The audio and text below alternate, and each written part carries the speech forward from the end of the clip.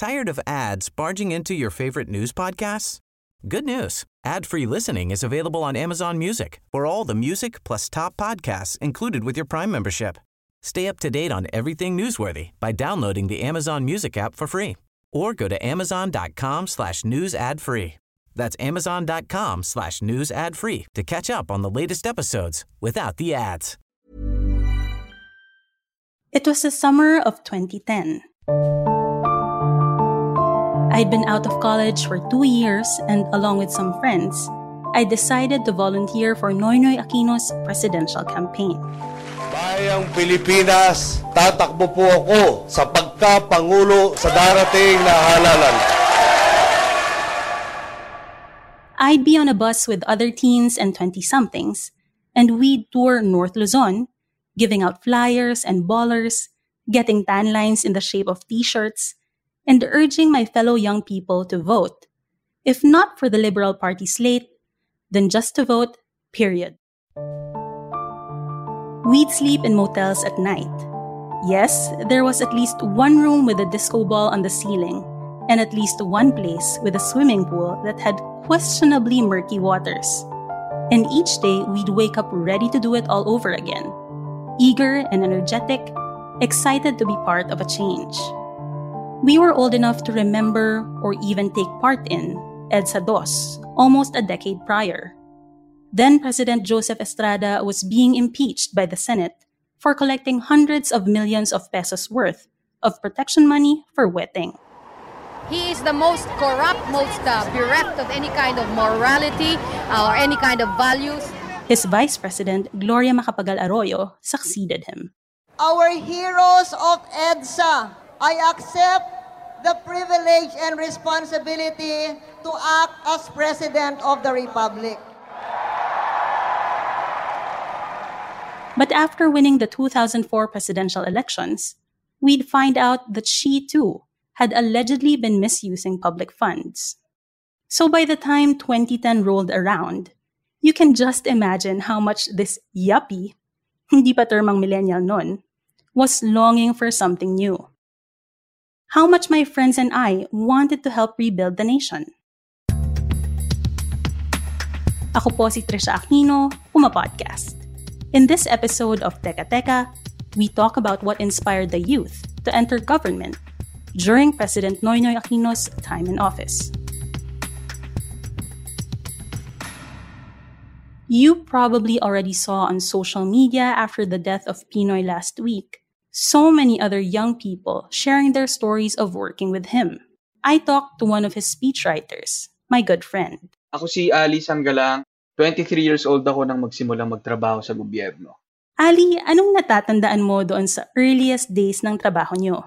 Paano kayo isinalang as a team? Ang unang-una ay, anong laptop ang gagamitin namin bilang speechwriters ng presidente? Bago lang ang opisina ng communications group noon, walang budget, kinailangan ko magdala ng sarili kong netbook. Pero eventually, nabigyan kami, awa ng Diyos, nabigyan kami ng laptop. Tapos yung baterya na yon, ang laki-laki. Tapos alam mo ito yung mga laptop na humihinga, bumubuga ng hangin, na parang naghihingalo. Ang nakakatawa sa kanya, para siyang nakadextrose. Kapag natanggal yung kable, mamamatay yung buong laptop.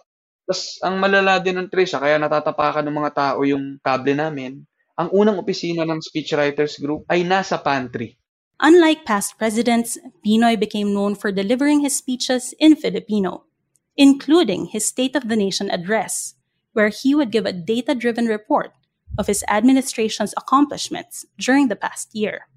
Sa 2 milyong pamilyang rehistrado sa ating Pantawid Pamilya Pilipino program, 1,600,000 na ang nakakatanggap ng benepisyo nito.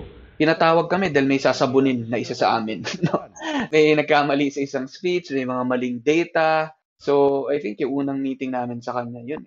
Siyempre, bata kami. Tapos, wala pa ako masyado experience with big bosses. Sabay ang una kong ma-encounter na boss ay presidente ng Pilipinas. No? So, medyo pressured kami as mga batang writers. Pero, yun, agad-agad, nakita namin kung gaano siya ka-meticulous when it comes to his speeches. And pagdating naman dun sa rhetoric, yung sa kwento nito, dun kami mas binigyan niya ng space . to compose yung word choices, yung sentence construction, yung kwento behind this. Okay, so Ali, what was that speech writing process like? Tinitipon niya kami para ibigay lahat ng input niya per speech. At kapag nasulat na, babalik kami sa kanya to have the speech checked para kaming nagtitesis defense sa kanya niyan.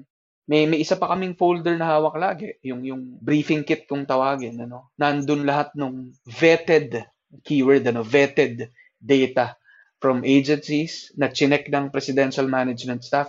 At pagkatapos pa minsan namin nilagay doon, tatawagan niya pa mismo yung mismong secretary. Babes, totoo ba to? So yun, mahaba yung proseso yung buhay ng isang speech. Mahaba yung proseso niya bago siya isalang sa event.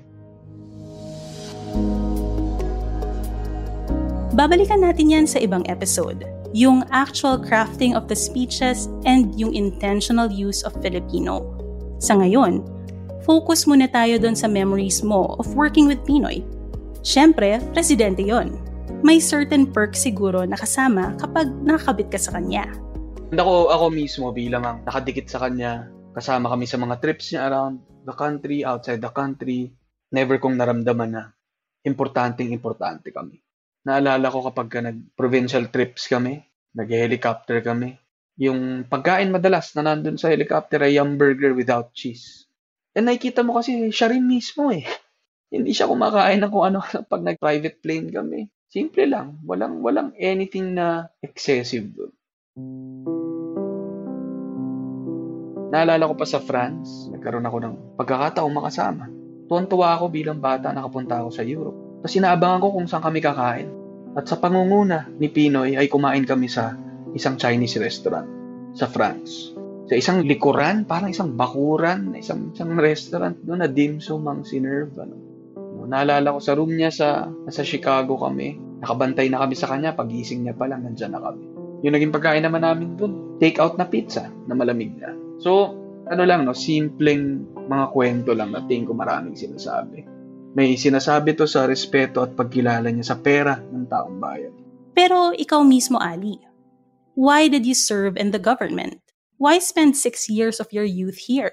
Naisip ko muna, bakit ako personally, bakit ba ako tumuloy doon? Naisip ko baka dahil na-inspire ako, Baka dahil na-inspire niya talaga kami. Baka pagkatapos nga ng sunod-sunod na administrasyong, pakiramdam ko noon ay binigo tayo bilang mga bata. Nakahanap kami ng pinunong pwede naming pagkatiwalaan. Pwede naming itaya yung malaking bahagi ng youth namin. At iniisip namin magiging sulit ay yung anumang buhos ng pagod at enerhiya namin. Marami sa amin noon, hindi namin hinuhubad ang ID lace namin kapag sumasakay kami ng tren. Hindi kami nahihiyang nagtatrabaho kami doon. Proud kami na nagtatrabaho kami doon. Yung mga magulang namin ay pinagsasabi nila sa mga kapitbahay namin, sa mga tito at tita namin na may anak kaming nagtatrabaho dyan. Siguro dito nanggagaling yung bittersweet feeling, no? Bukod sa lungkot ng pagkamatay ni Pinoy, nagkaroon talaga ng panahon na tayong mga bata gusto nating magsilbi. And we were so full of hope. We were confident that we were on the right path. We were building a better future. Feeling ko talagang may tiwala siya sa mga bata.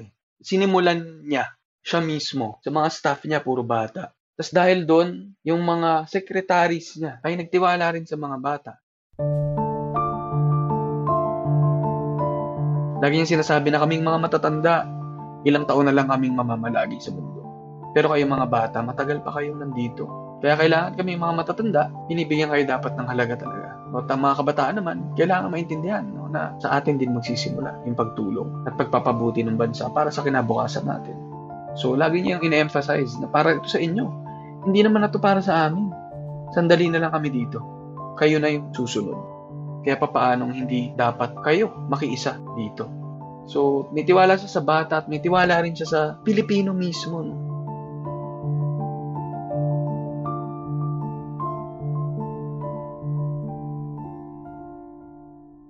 Ilang taon na rin mula nang maging bahagi ako ng youth sector na pinagkatiwalaan ni Pinoy na magtutuloy nang nasimulan na. Since the 2010 campaign, I've become a journalist where I've had to face some hard truths. My fair share of disappointment and disillusionment na rin.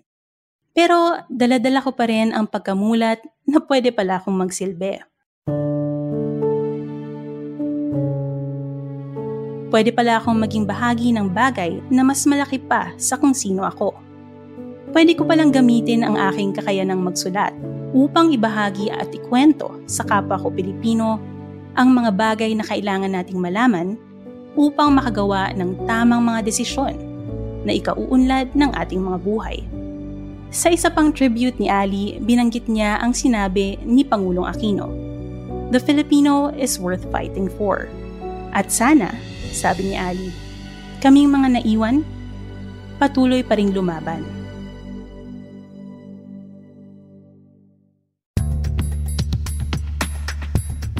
And that was today's episode of Teka Teka. I'm Trisha Aquino, Puma Podcast. This episode was written by me with additional research by Macy Joven. It was edited by Carl Sayat. Salamat kay Ali Sanggalang na ngayon ay co-founder at creative director na ng clothing brand na Linya Linya. Follow Teka Teka, Puma Podcast, and the Linya Linya Show on Spotify or wherever you listen. Maraming salamat po.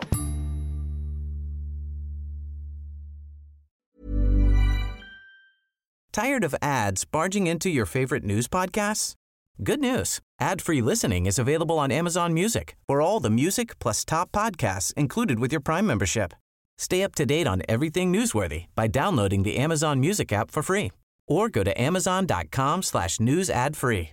That's amazon.com/news ad free to catch up on the latest episodes without the ads.